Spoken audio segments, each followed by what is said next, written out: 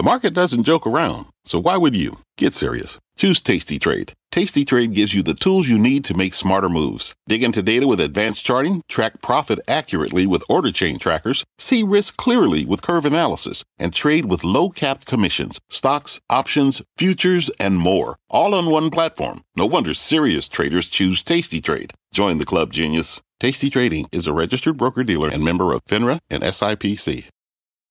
I'm Brian Sullivan, and you're listening to CNBC's Worldwide Exchange. Our show airs live weekdays at 5 a.m. Eastern. Listen in.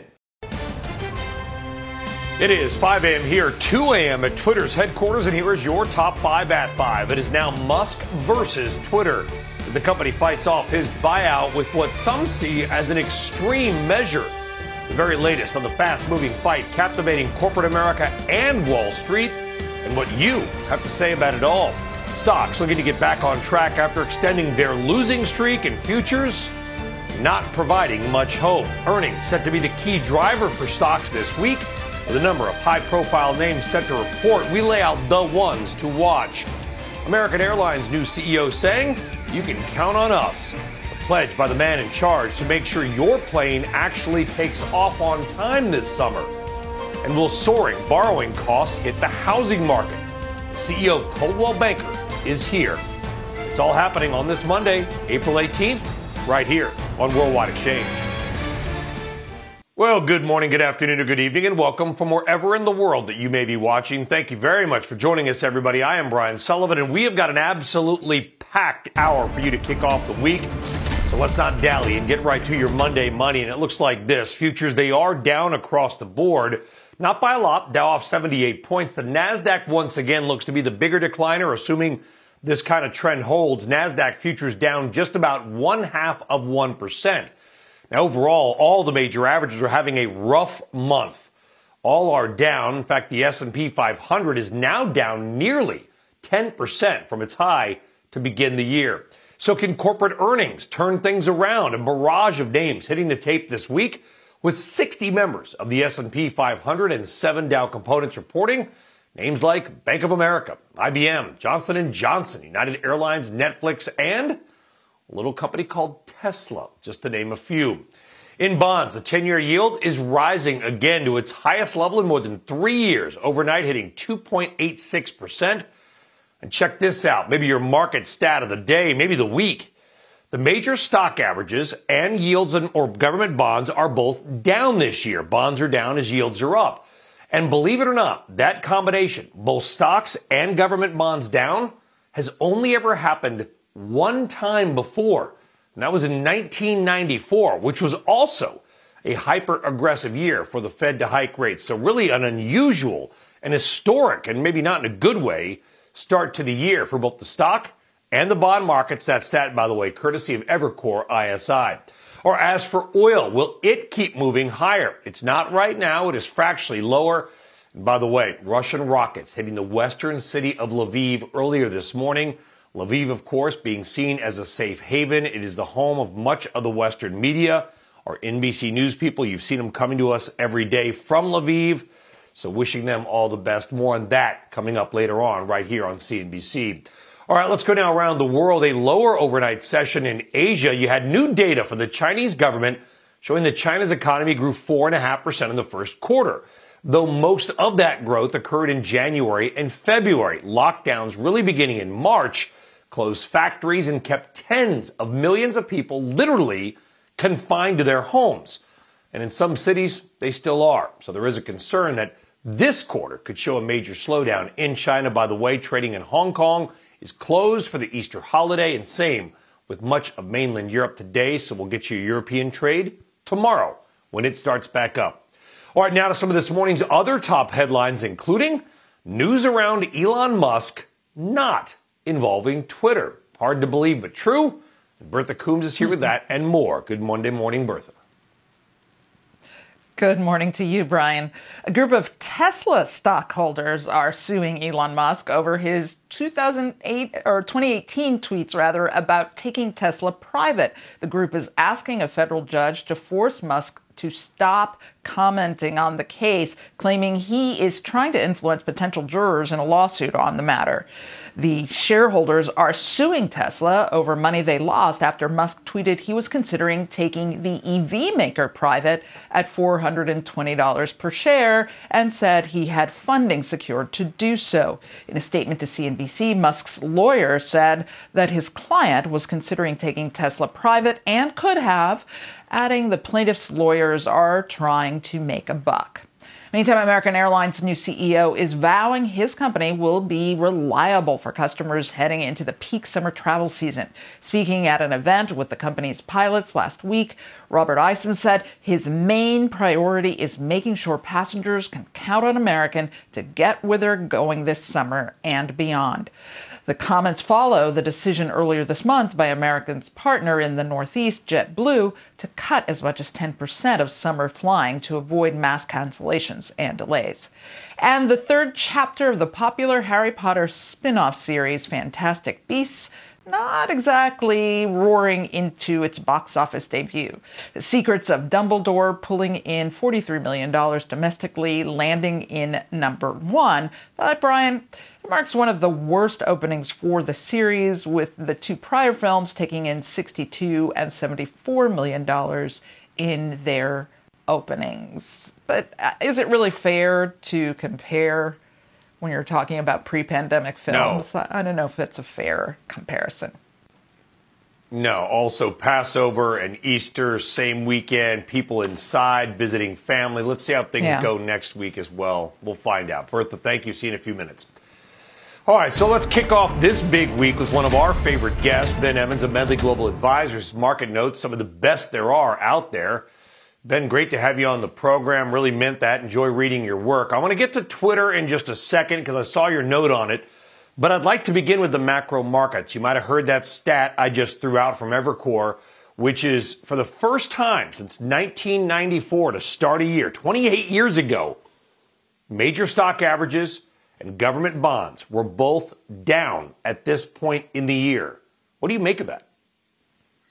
Morning, Brian.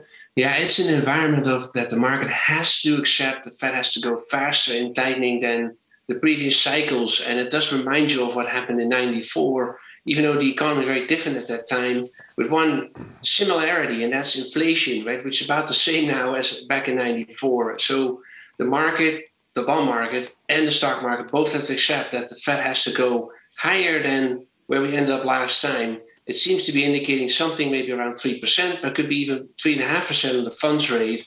So I think the Treasury yields, as you're seeing this morning again, up at 286. We're going to hit soon probably 3%. We're not far away from that. And my guess is we're going to go back to where we were in 2018 at 3.25%. So that's going to continue to put some pressure on the stock market too. That's the broad market. But I think within the stock market, there's a lot of interesting opportunities, both on the bull and the bear side. So I think this is the environment. Lower stocks, higher yields. Well, we'll get to those opportunities in just one second. I want to quickly follow up on that since we're talking about 1994, which was a major rate hiking environment. I think the Fed raised rates 2.5% in 1994. I guess maybe some good news for our audience is that in 1995, and I'm pulling the numbers out of the air, so you'll forgive me if they're not perfect, the Dow rose about 33%. So just because we're in this kind of environment, does that necessarily mean the market can't later on do well? Or is this a very different situation?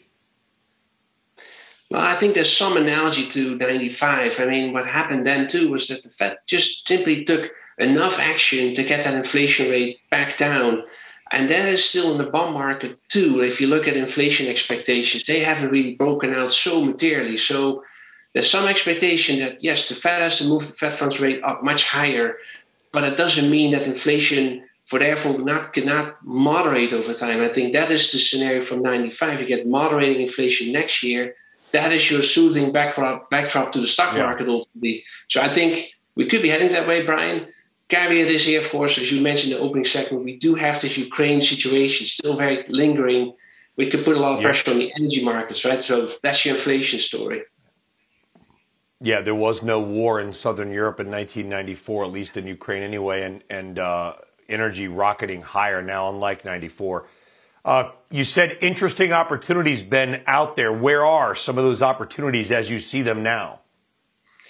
I look at several things, Brian. I think that one, the energy market continues to be, in play. If you look at, for example, oil servicing companies versus big oil, there's a huge gap in valuation. You would think that oil prices don't really come off so far, let's say all the way back to $50 a barrel or so, despite all the efforts to try to bring up supply. So I think big oil companies are, undervalued relative to servicing. Then we deal with the reopening. Yeah. We talked about many times now, but the global reopening is still there. China will reopen as well too. So I think that's the other play at the moment in the airlines and hotels and leisure sector. Yeah, well, listen, we hope that China reopens at some point soon, because that means that their COVID lockdowns are over, people are safe, people are healthy, and sort of the world, even over in China, sort of gets back to more normal. Ben Emmons of Mendon Global Advisors. Ben, a real pleasure to get you on to kick off the week. Thank you very much. All right, folks, we are just getting going on this very busy Monday. You're welcome. And when we come back, is oil heading to 150 or even higher? 9 Point Partners, Eric Nuttall, joining us live to lay out the real imbalance that may be coming to the market with some stocks that he loves right now. And much more on Elon Musk's Twitter takeover bid. Axios' Sarah Fisher has the latest on the fight. Analyst Angelo Zeno talks the stock and what you should do with it. And your morning RBI is what you think about it all. Stick around.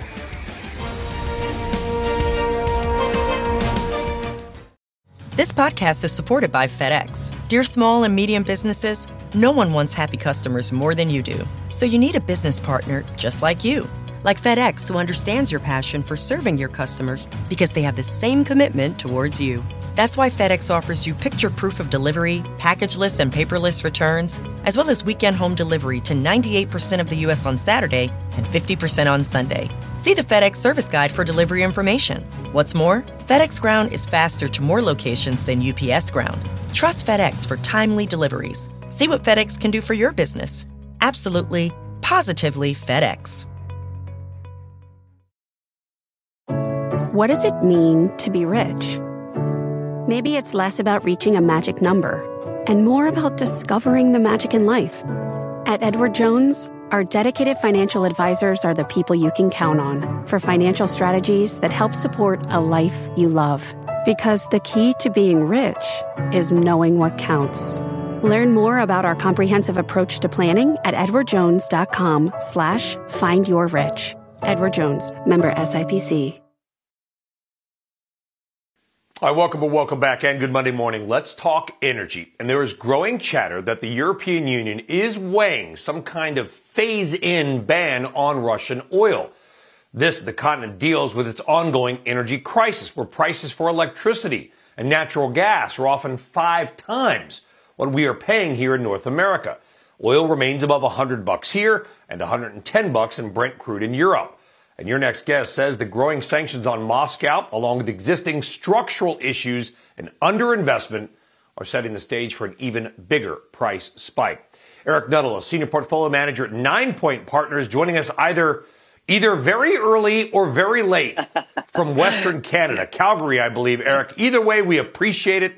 Thank you for getting up or staying up and talking to the world right now here on CNBC. Structural underinvestment has been a thing for years. But is it finally coming home to roost? China will reopen at some point fully. And when that happens, what do you think could happen with oil demand? You make an excellent point. So here we had demand back to pre-COVID levels prior to the Shanghai and other Chinese lockdowns. But as many people know, the real story is around the chronic underinvestment on supply. What we are in now is a post-US shale hypergrowth world where investors have had to endure the worst bear market in history. And so what are we saying to those companies, those shale companies? Don't you dare grow. Don't you dare repeat the sins of the past, because it's my time to get paid. And I'm going to get paid with special dividends and share buybacks. We're seeing OPEC spare capacity exhaustion due to those same common reasons. Underinvestment over the past 6-7 years, where they've had to adhere to maintaining social spending. Otherwise, you get regime change ultimately. And then here we have the global super majors, where ESG investors, like mission accomplished, what they've successfully done is inject so much uncertainty and fear. And the fear of peak demand is leading to the reality of peak supply, because these guys stopped spending in 2014. Here we have the oil price back to 2014 levels, and yet spending is down by half. And it takes 4, 5, 6 years to bring on a mega project. And so it's this demand surge, especially the travel-related surge later this year, combined with investors telling short cycle, don't you dare grow. And then you've got long cycle where the cupboard's bare. All of those big projects sanctioned an air of $100 the last cycle have now come on. And so, I do think we're in a structural. But oil production. Okay, I was going to say the oil production estimates here in the States, the EIA saying we're going to get back to 13 million. We are seeing rig counts up in Canada where you are. We are seeing production gently nudge higher. So at least here, we are seeing that tick up. Do you think then it sounds like that could be counterbalanced or at least not balanced out as the world grows by what's happening with many OPEC nations, which because they've kind of let things go, they can't even make some of their quotas? Absolutely. What we're seeing is in March, 7 of the 10 biggest OPEC members were underproducing their quota. And so it's further evidence that what you have is a spare capacity issue. We're looking for U.S. shale growth this year of about 800,000 barrels per day. That's constrained by labor shortages, and it's constrained by steel shortages and by investors saying, again, you need to rein growth. You dare not repeat the sins of the past. You need to pay out that special dividend. And so in a market where we were undersupplied by about 1.5 million to 2 million barrels per day, you've got this SPR release, which is obviously just politics heading into the midterm election. But we have a structural challenge going forward. And as a guy, I spend every waking hour between my kids and my job trying to figure out where exactly do the necessary barrels going to come from? Because demand, we will all be consuming oil for the rest of our lifetimes. This false narrative that we're all driving electric cars tomorrow and this is a sunset industry is bogus. And yet it's perverted people's minds into, how much should I be investing for boards? And as investors, what should I be valuing long dated reserves when, if we're not using this stuff in 3 to 4 years, why would I dare put any value on it? So it's this very special time where, we have structural supply challenges and there's no easy fix. Leave us with a name that you love. I know one of them is Cenovus, trades there, trades here. It's had a heck of a run off its pandemic lows, Eric, from 2.5 or whatever to 17.5. Why is CVE still a name that you like? Yeah, it's funny. You look at any stock chart and you say, well, geez, how can I possibly own an energy stock? Energy stocks today are cheaper than where they were in the March, April 2020 lows, because using not even the current oil price, use $100. Here you have a company with at least 30 years of reserves, and yet it's trading at a 30% free cash flow yield. They're moderating growth, like almost barely no growth. They're buying back shares. I think you could see a meaningful increase in the dividend once they report their Q1 earnings. And so I say, okay, well, I'm paying less than 3 times enterprise value to cash flow at $100 oil. I've got 30-year reserves, so I'm getting a free call on 27 years of 30% free cash flow yields. And all of these companies are saying the same thing. It's now time for the shareholders to get paid with buybacks and very, very meaningful dividends going forward. And going forward, we are watching CVE as well as the macro markets. Eric, really appreciate you coming on the program. Let you get back to bed, perhaps. Eric, take care. Have a great day. Thank you very much. Thanks for having me. We are waking them up in Alberta. All right, on deck, your morning RBI on what all of you out there think about Twitter, Musk, and the would-be deal. Plus, big bank earnings failing to impress so far. Will Bank of America turn that around, or smaller banks the place for your money? That's all ahead. Stick around. People today can spend half their lives over 50. So it's good to be financially ready for what's important to you as you get older, like a family vacation. Or starting your dream business. Welcome to Connie's Coffee. How may I help you? AARP's trusted financial tools can help you plan for whatever your future holds. That's why the younger you are, the more you need AARP. Start planning today at aarp.org/moneytools. This podcast is supported by FedEx. Dear small and medium businesses, no one wants happy customers more than you do. That's why FedEx offers you picture proof of delivery, packageless and paperless returns, as well as weekend home delivery to 98% of the U.S. on Saturday and 50% on Sunday. See the FedEx service guide for delivery information. FedEx Ground service is also faster to more locations than UPS Ground. See what FedEx can do for your business. Absolutely, positively FedEx. All right, welcome back. Big bank earnings wrapping up with Bank of America rolling out today. And so far, the big bank numbers, they've been less than impressive. But are the biggest banks really the place that you want to be invested right now? Let's bring in Gerard Cassidy of RBC Capital Markets. Gerard, welcome back. First off, with the big banks, I guess we'll call them the big seven, the last is ready to roll out today, Bank of America. Do you expect to see anything meaningfully different than what we have seen from J.P. Morgan, Morgan Stanley, Goldman, and others?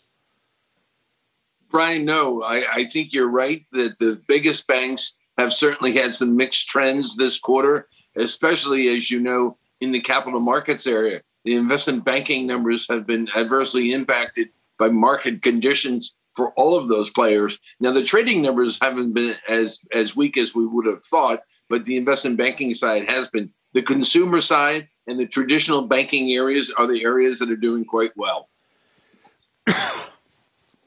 Yeah, I mean, these biggest banks, Gerard, when you look at a 5% mortgage rate, by the way, we've got the CEO of Coldwell Banker coming up here in a few moments on housing and real estate. We've got investment banking, which seems like it's starting to roll over just a bit. Balancing out sort of the core banking business with those things, how does it ultimately play out? Is it sort of the anchor around their ankle? Yeah, no, it's a really good question, because when you look at the outlook for investment banking, it is still under quite a bit of pressure. And even though backlogs have been built up, it'll be interesting to see if market conditions allow a number of these companies, for example, to go public. But the real, I think, core part of their business, which is traditional lending, particularly, Brian, commercial and industrial lending. That commercial lending is where the strength is. You saw it in the number of banks announced last Thursday and Morgan on Wednesday. And that's being driven by two factors. One, capital expenditures, and two, inventory rebuilding. So that's been the focus. But you're right, the residential mortgage area, that's another area that's been quite weak because of the high mortgage rates. Yeah, and we love to use the term bank like they're all the same, like some community bank with 5 locations is the same as Goldman Sachs, right, Gerard? I mean, the term is a catch-all. These companies are very different. Is this why you prefer some of these small? They're not small. They're not small. Fifth Third is not small. PNC is not small. But they also don't have an army of thousands of commodity and fixed income and currency traders. Brian, that's so insightful, because not everybody fully understands that. They just lump all the banks together. And you are so right. They are so different. And so the regional banks, the ones you mentioned, Fifth Third, PNC, Huntington, all of these names, M&T Bank, are traditional regional banks, and they don't have the big, commodities trading area. They're not big fixed income players. So as a result, they are better banks in the traditional banking business. And when rates are moving higher, because the Federal Reserve is raising short-term interest rates, these bank spreads and margins will widen, which will help their profitability over the next 6 to 12 months, in our view. Well, we know that you have got a long day ahead with Bank of America rolling out, but we're going to watch some of those middle-sized names that you like, the PNCs, the Fifth Thirds of the world. Gerard Cassidy of RBC. Really appreciate you getting up, Gerard. Thank you. Have a great day. Take care. You too, Brian. Thank you. All right, coming up, red pill, blue pill, poison pill? We'll explain the Twitter board strategy to fight off Elon Musk. Plus, Axios' Sarah Fisher is here with the latest twists in this can't look away story.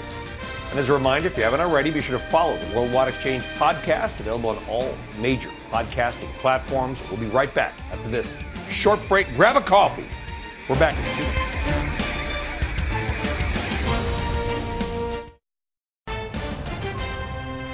Twitter going extreme in fighting off Elon Musk, but will its latest move hurt the stock even more?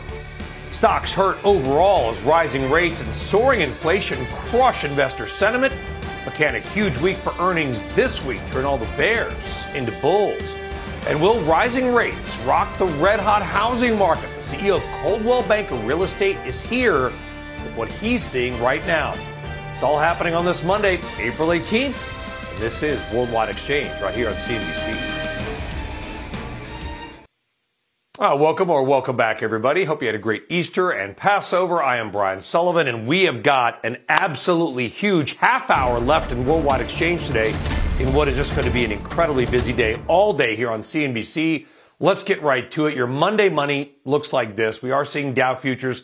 Those losses have accelerated a bit. Dow futures down about 0.2%. NASDAQ futures, once again, look like their tough April, really tough year, is going to continue. NASDAQ futures off 106, so down about 0.5%. The major averages, by the way, all having a rough April, which is traditionally one of the better months for the stock market, certainly not this year. But we do have a huge week of earnings on tap. 60 members of the S&P 500, 7 Dow components. Some of those are obviously the same company reporting, and maybe those numbers can turn things around. The 10-year yield, it continues to go higher. In fact, 10 years at its highest level in more than 3 years, hitting 2.86 overnight. We are getting closer to getting back to 3%. And we hit this at the beginning of the show, but that's even earlier. So if you missed it, we're going to repeat it. The major stock averages and the prices of government bonds are both down at this point in the year for the same time. The only time that has ever happened before that stocks and government bonds have fallen together was in 1994. That according to Evercore ISI. Normally stocks go up and then buyers go into bonds. So bonds go up, not this year.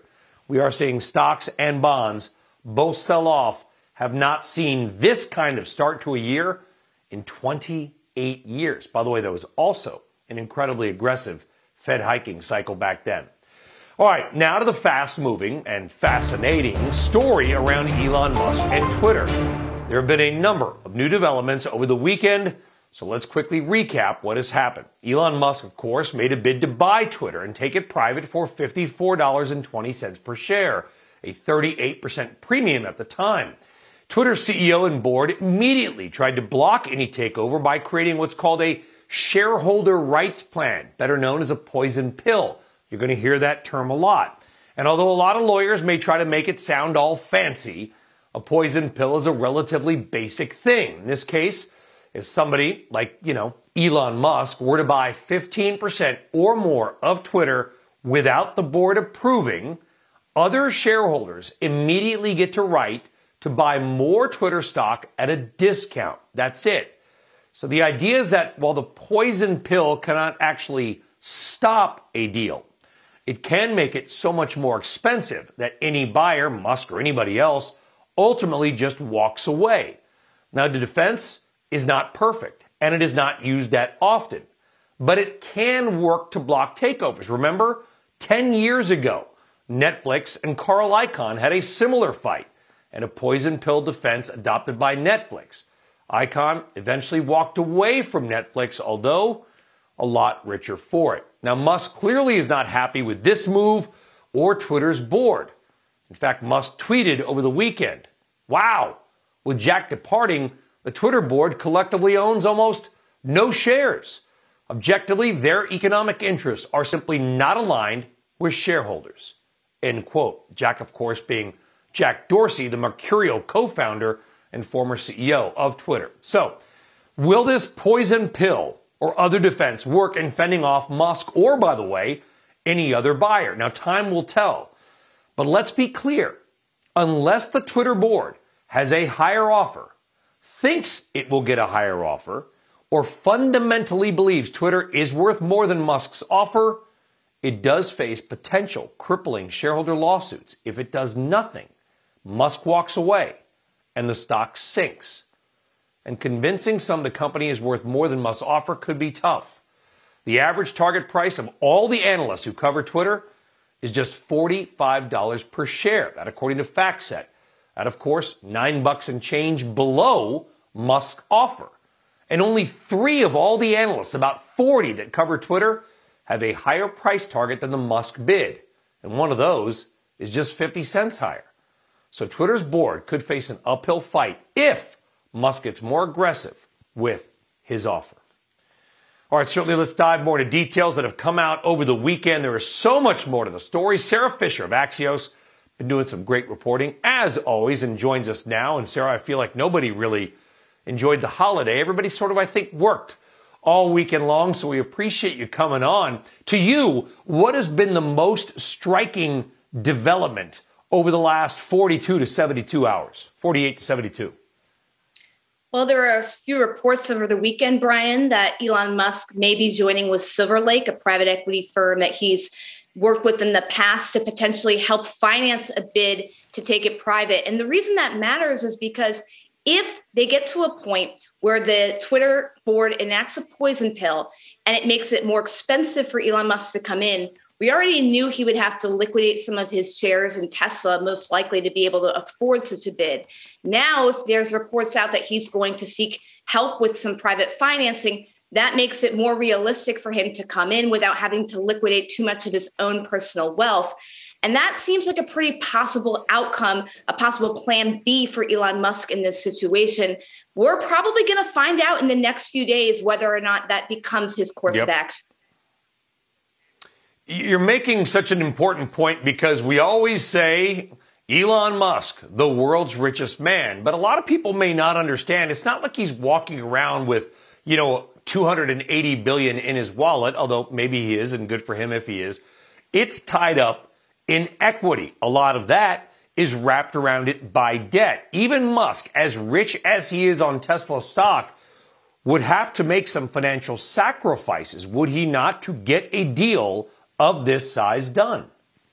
Oh, absolutely. And Tesla has been a rocket ship over the past 2 years. So liquidating out of that stock is not an easy decision for someone like Elon Musk. But you have to remember, Elon Musk is not somebody who de-escalates. And so when he said on the TED Talk stage in Vancouver last week that he has a plan B in place if the board doesn't approve this takeover plan or go further, right, and enact a poison pill, you should believe him. And it seems like these reports are suggesting that the plan B is that he's going to get some of that private financing. I think this is going to continue to make big headlines this week, Brian.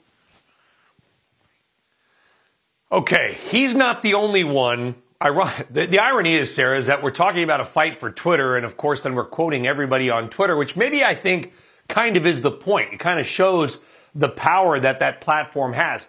The most bizarre tweet of the weekend. Now, Jack Dorsey, he's an interesting guy. Obviously, he's got the long beard. There's stories of whatever you want to believe about Jack Dorsey stepping down.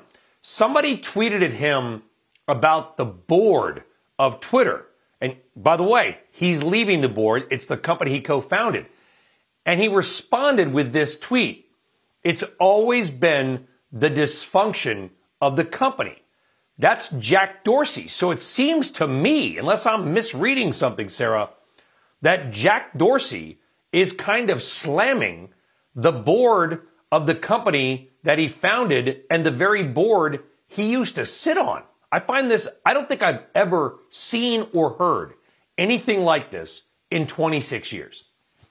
Yeah, well, let's peel this back a little bit. We know that Jack Dorsey actually admires and likes Elon Musk. Now, I know that sounds crazy given the circumstances, but it might be that Jack Dorsey sees Elon Musk as somebody who you potentially want in as an ally. Now, does that mean that Jack Dorsey endorses a full takeover from Elon? I'm not sure. But perhaps what he's signaling there is that there's a different maneuver, a different way the board could have handled him.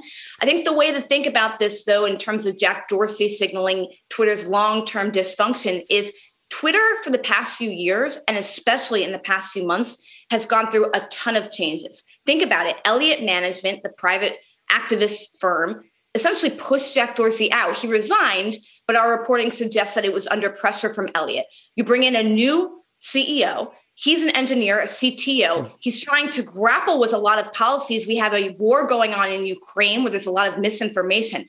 And now to have this come in, it seems like what Jack Dorsey is saying is that Twitter has always existed on lots of dysfunction and lots of changes. It doesn't necessarily mean that it needs a huge new injection of life. That's the way I read that tweet.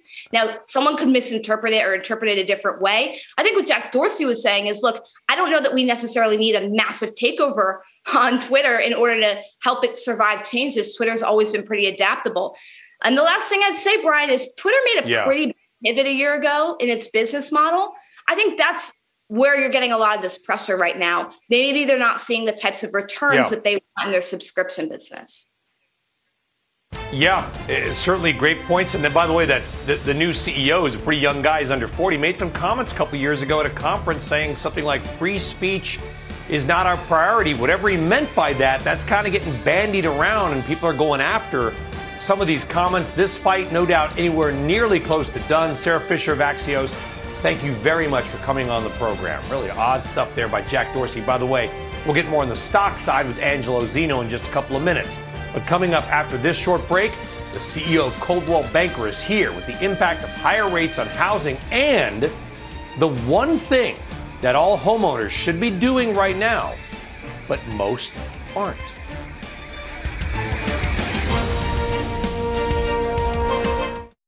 All right, welcome back. Let's talk real estate. Home buyers traditionally come out this time of year, checkbooks in hand. Did you know that about 40% of U.S. home sales occur between March and June? We did not, but now we do. Maybe that's a good RBI. Anyway, the red-hot housing market of the past 2 pandemic years could be hitting the brakes a bit. Mortgage rates have surged up from 3% to 5% in just over 3 months. And another stat for you, that is the quickest move by mortgage rates in 35 years. Let's talk more now about all this and something all you homeowners out there should be doing but aren't with Ryan Gorman, CEO of Coldwell Banker Real Estate. Ryan, it's great to have you on. Really critical time with mortgage rates doing what they're doing. Spring, the spring selling season, also known as spring, it has sprung and it's on us. Ryan, what are you hearing from all your agents out there across America? Sure. Thank you so much for having me. Definitely spring is a busy time of year. This is when the listings come on. One of the greatest challenges lately, of course, has been a lack of listings, too little inventory. We're selling whatever can come on the market in as little as 18 days on average. So we've got very, very high velocity. We managed to sell over 6 million homes for the past couple of years. So we're certainly seeing a lot of transaction throughput. But with inventory so limited, you've got prices continuing to increase because buyer demand is just so very strong. It's strong and it's fundamental. It's for all the right reasons. People are looking to buy, looking to upsize, looking to maybe get a second home that they can use a lot more now that they're working a little bit more remotely. And we can see that trend continue even with some of the pressures you mentioned, including rates. I think the pace of buying, as we've seen, by the way, 5% used to be considered low. I mean, I'm not that old, Ryan, but I'm old enough to remember even like 10 years ago, 5% was like, wow, that's a bargain. Now suddenly it's expensive. 5% is the same number. But people buy homes, as you know, on the monthly payment normally, not the overall cost. So do you think price increases have to either regulate or prices in some markets may have to come down a bit so that monthly payment stays in a certain range? Well, certainly price increases need to regulate at some point in time. The year-over-year price increases that we've seen, 16, 17, 18% year-over-year, longer term, that's not sustainable. That's not to say that pricing is not appropriate today. I think it is, and I think it reflects fundamental demand. We're simply not building enough homes to actually meet the overall needs that we have in the economy. Probably 5 to 6 million more homes, if they were constructed today, could be sold and we'd come close to actually meeting demand. So with prices increasing on mortgage rates, for instance, relatively quickly, yes, it is a rapid increase, but we also have a rapidly moving market, a very high velocity market. I think the rate increase will tamp down demand just a little bit. However, I've got to say, if you've been in the market recently, you've seen we're looking at multi-offer situations pretty much everywhere. Yeah. We're looking at high cash down payments. In many cases, the winners in the bids are cash buyers who are not impacted by these higher interest rates. So for those of you out there who are thinking, well, I hope this means demand will go away and I can operate as a buyer in a more normalized marketplace, I wouldn't hold your breath. I continue to see demand very strong. Yeah. This is incredible stuff, too, because everybody always likes to talk about home values, but you just had some research, and I couldn't believe the numbers. Kind of rubbed my eyes and did a double take, Ryan. 46% of homeowners don't know what their home is worth? How is that possible? Yeah, you have lots of information out there that would seemingly tell you what your home is worth. But I would say now more than ever before, you really need a trusted advisor, an expert on today's market to be able to inform you of that. That is not a sales pitch for Coldwell Banker or for the real estate industry in general. Truly, if you sit down with a professional today and understand what a well-positioned, well-marketed version of your home is worth in today's market, literally in this moment in your neighborhood, I think you're going to be very surprised. And that stat comes from a lot of those individuals, homeowners who thought they had a rough sense, but once they had an actual sense of the real dollar amount, it did two things. One, it educated them in a pretty big way, very surprising, like you said, kind of rub your eyes once you actually know the number. But two, it led them to action. It led them to say, wow, if that's really the value of your home today, maybe we can accelerate some of our plans. Maybe we can move forward to what we were planning on doing 5 years from now and leverage some of that value that we have today. So I do believe as more become aware of what the value of their home is today, I encourage all of you to contact a Coldwell Banker agent or someone else to help you with that. I do think inventory is going to grow as a result of people becoming more educated. Yeah, and maybe if people think that the peak or close to it is in, they'll put their house on the market because they've been waiting to make more money on that house. We'll see. Ryan Gorman, it's an important topic. Appreciate you coming on, Ryan. Have a great day, a great week. We'll talk to you soon, I hope. Thank you. So much. All right, on deck, CFRA's Angelo Zeno on what to do with Twitter stock right now amid all the Elon drama. Plus, your morning RBI and what you have to say about Musk's bid to buy the company. And all April, we are celebrating Financial Literacy Month as we head to break. Here's our friend Carrie Firestone with how financial literacy can be a great equalizer. I think financial literacy is important for this country because it's a great equalizer. It allows people to be independent. It gives people a playing field because they understand how to deal with their money, the importance of saving, income, cash flow, and debt. And if you don't have that, you create a class of people that do understand and those that do not. And that is not what democracies are about.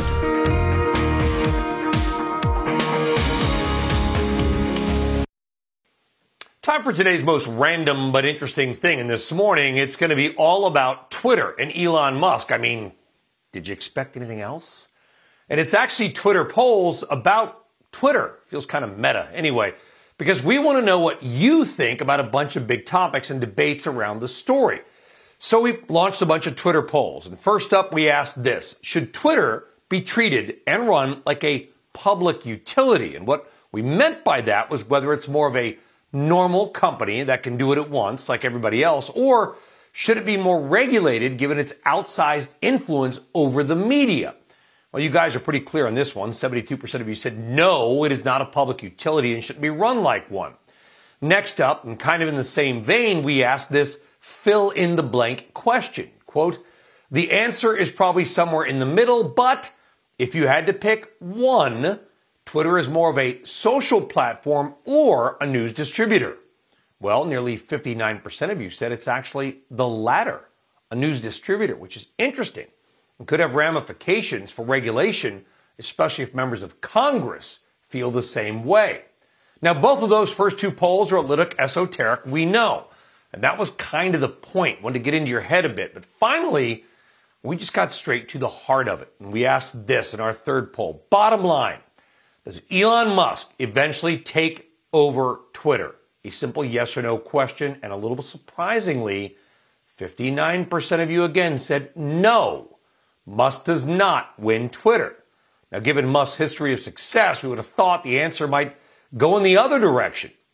And that's a poll the Twitter board might be very happy to see, because they are going to need shareholders on their side if this fight with Musk, or by the way, another buyer, and there could be one, accelerates. However it plays out, this entire Twitter Musk saga may not be random, but you got to admit, it sure as heck is interesting. All right, so let's stay right there. And as we highlighted earlier in the program, the average analyst price target is just $45 per Twitter share, with only a couple of analysts above Musk's $54.20 per share offer. One of those is your guest right now, and that is Angelo Zeno, Senior Equity Research Analyst at CFRA. He has a $55 target, and he actually just downgraded the stock to a hold. Angelo, great to have you on. Really important time. Why the downgrade? So, in our eyes, just the risk reward just wasn't there anymore, to be honest with you. We downgraded the stock early Thursday morning. Stock was trading low 50s, high 40 range at that time. And essentially, we came out and we told investors, hey, listen, essentially puts a cap to some extent on the stock. Sure, there could be potentially a plan B option, a kind of higher revised offer from Musk, or potentially another bidder out there. But I think at this point in time, that's kind of all hearsay in many respects. And our view at this point in time is, especially with this poison pill announcement over the extended holiday weekend, I just think at this point in time, it's just, we just would rather have investors kind of sit on the sidelines and wait for things to play out. Poison pills are something that we used to talk about, Angelo, about 20 years ago. Haven't seen a high-profile one since Carl Icahn and Netflix got into a fight literally 10 years ago in 2012. It's kind of an extreme tactic. It can work. Sometimes it does, sometimes it doesn't. But what do you make of it? What does it show about Twitter's board? Why are they so afraid of Elon Musk? Well, listen, I think as far as, the board here, I think they fear at the end of the day, if Musk does kind of win out here, gets his hands on Twitter, I think you see a massive overhaul within the company, within the management team, within the board. I think there's also a lot of fear out there on whether or not Musk will be able to kind of do what he was set out to do. And the problem becomes with Musk is he's got so much on his hands right now. A big reason why Dorsey is actually leaving the company, stepped down as CEO of the company, is because he had both Block and Twitter. Many people believe that he wasn't able to kind of run Twitter properly. Yeah. So I think you get a lot of that with Musk as well. The other point I'll make here, as far as the responsibility of the board, we actually think the price being offered here is an actually great price for shareholders out there. We also look at the valuation out there, and I think it's very difficult to kind of get anywhere near north of $60. So our view is, from a shareholder perspective, this is actually a pretty enticing price. Well, and by the way, we only have about 20 seconds left. The stock's $8 under the offer price, so the market doesn't believe a deal is going to happen. If it doesn't, Musk walks away and the stock goes down, Angelo, Twitter's board and their CEO, they're in big trouble. They're going to be sued by all the lawyers. Yeah, you're absolutely right. And I think a big reason you have this poison pill is it kind of buys them time to hopefully find another bidder out there. But I think you're absolutely right. This is a stock that continues to grind lower, potentially into that low $30 price range without another bidder out there. Yeah. Angelo Zeno, CFRA. I'm sure you haven't been busy at all in the last couple of days, Angelo, so we appreciate you taking some time for us. Thank you. Have a great Monday. Take care. All right, folks, how about that? We told you it was going to be an action-packed hour. How about that? There was a lot going on there. We will see at the same time 23 hours from now, tomorrow on Worldwide Exchange. But for now, we'll leave you with stock futures down, oil a bit flat, but the Twitter saga still rolling on. Squawk and the gang picking up all your coverage next. Have a spectacular day. Take care. You've been listening to CNBC's Worldwide Exchange. You can always catch us live weekdays at 5 a.m. Eastern, only on CNBC. This podcast is supported by FedEx. Dear small and medium businesses, no one wants happy customers more than you do. So you need a business partner just like you. Like FedEx, who understands your passion for serving your customers because they have the same commitment towards you. That's why FedEx offers you picture proof of delivery, packageless and paperless returns, as well as weekend home delivery to 98% of the U.S. on Saturday and 50% on Sunday. See the FedEx service guide for delivery information. What's more, FedEx Ground is faster to more locations than UPS Ground. Trust FedEx for timely deliveries. See what FedEx can do for your business. Absolutely, positively FedEx.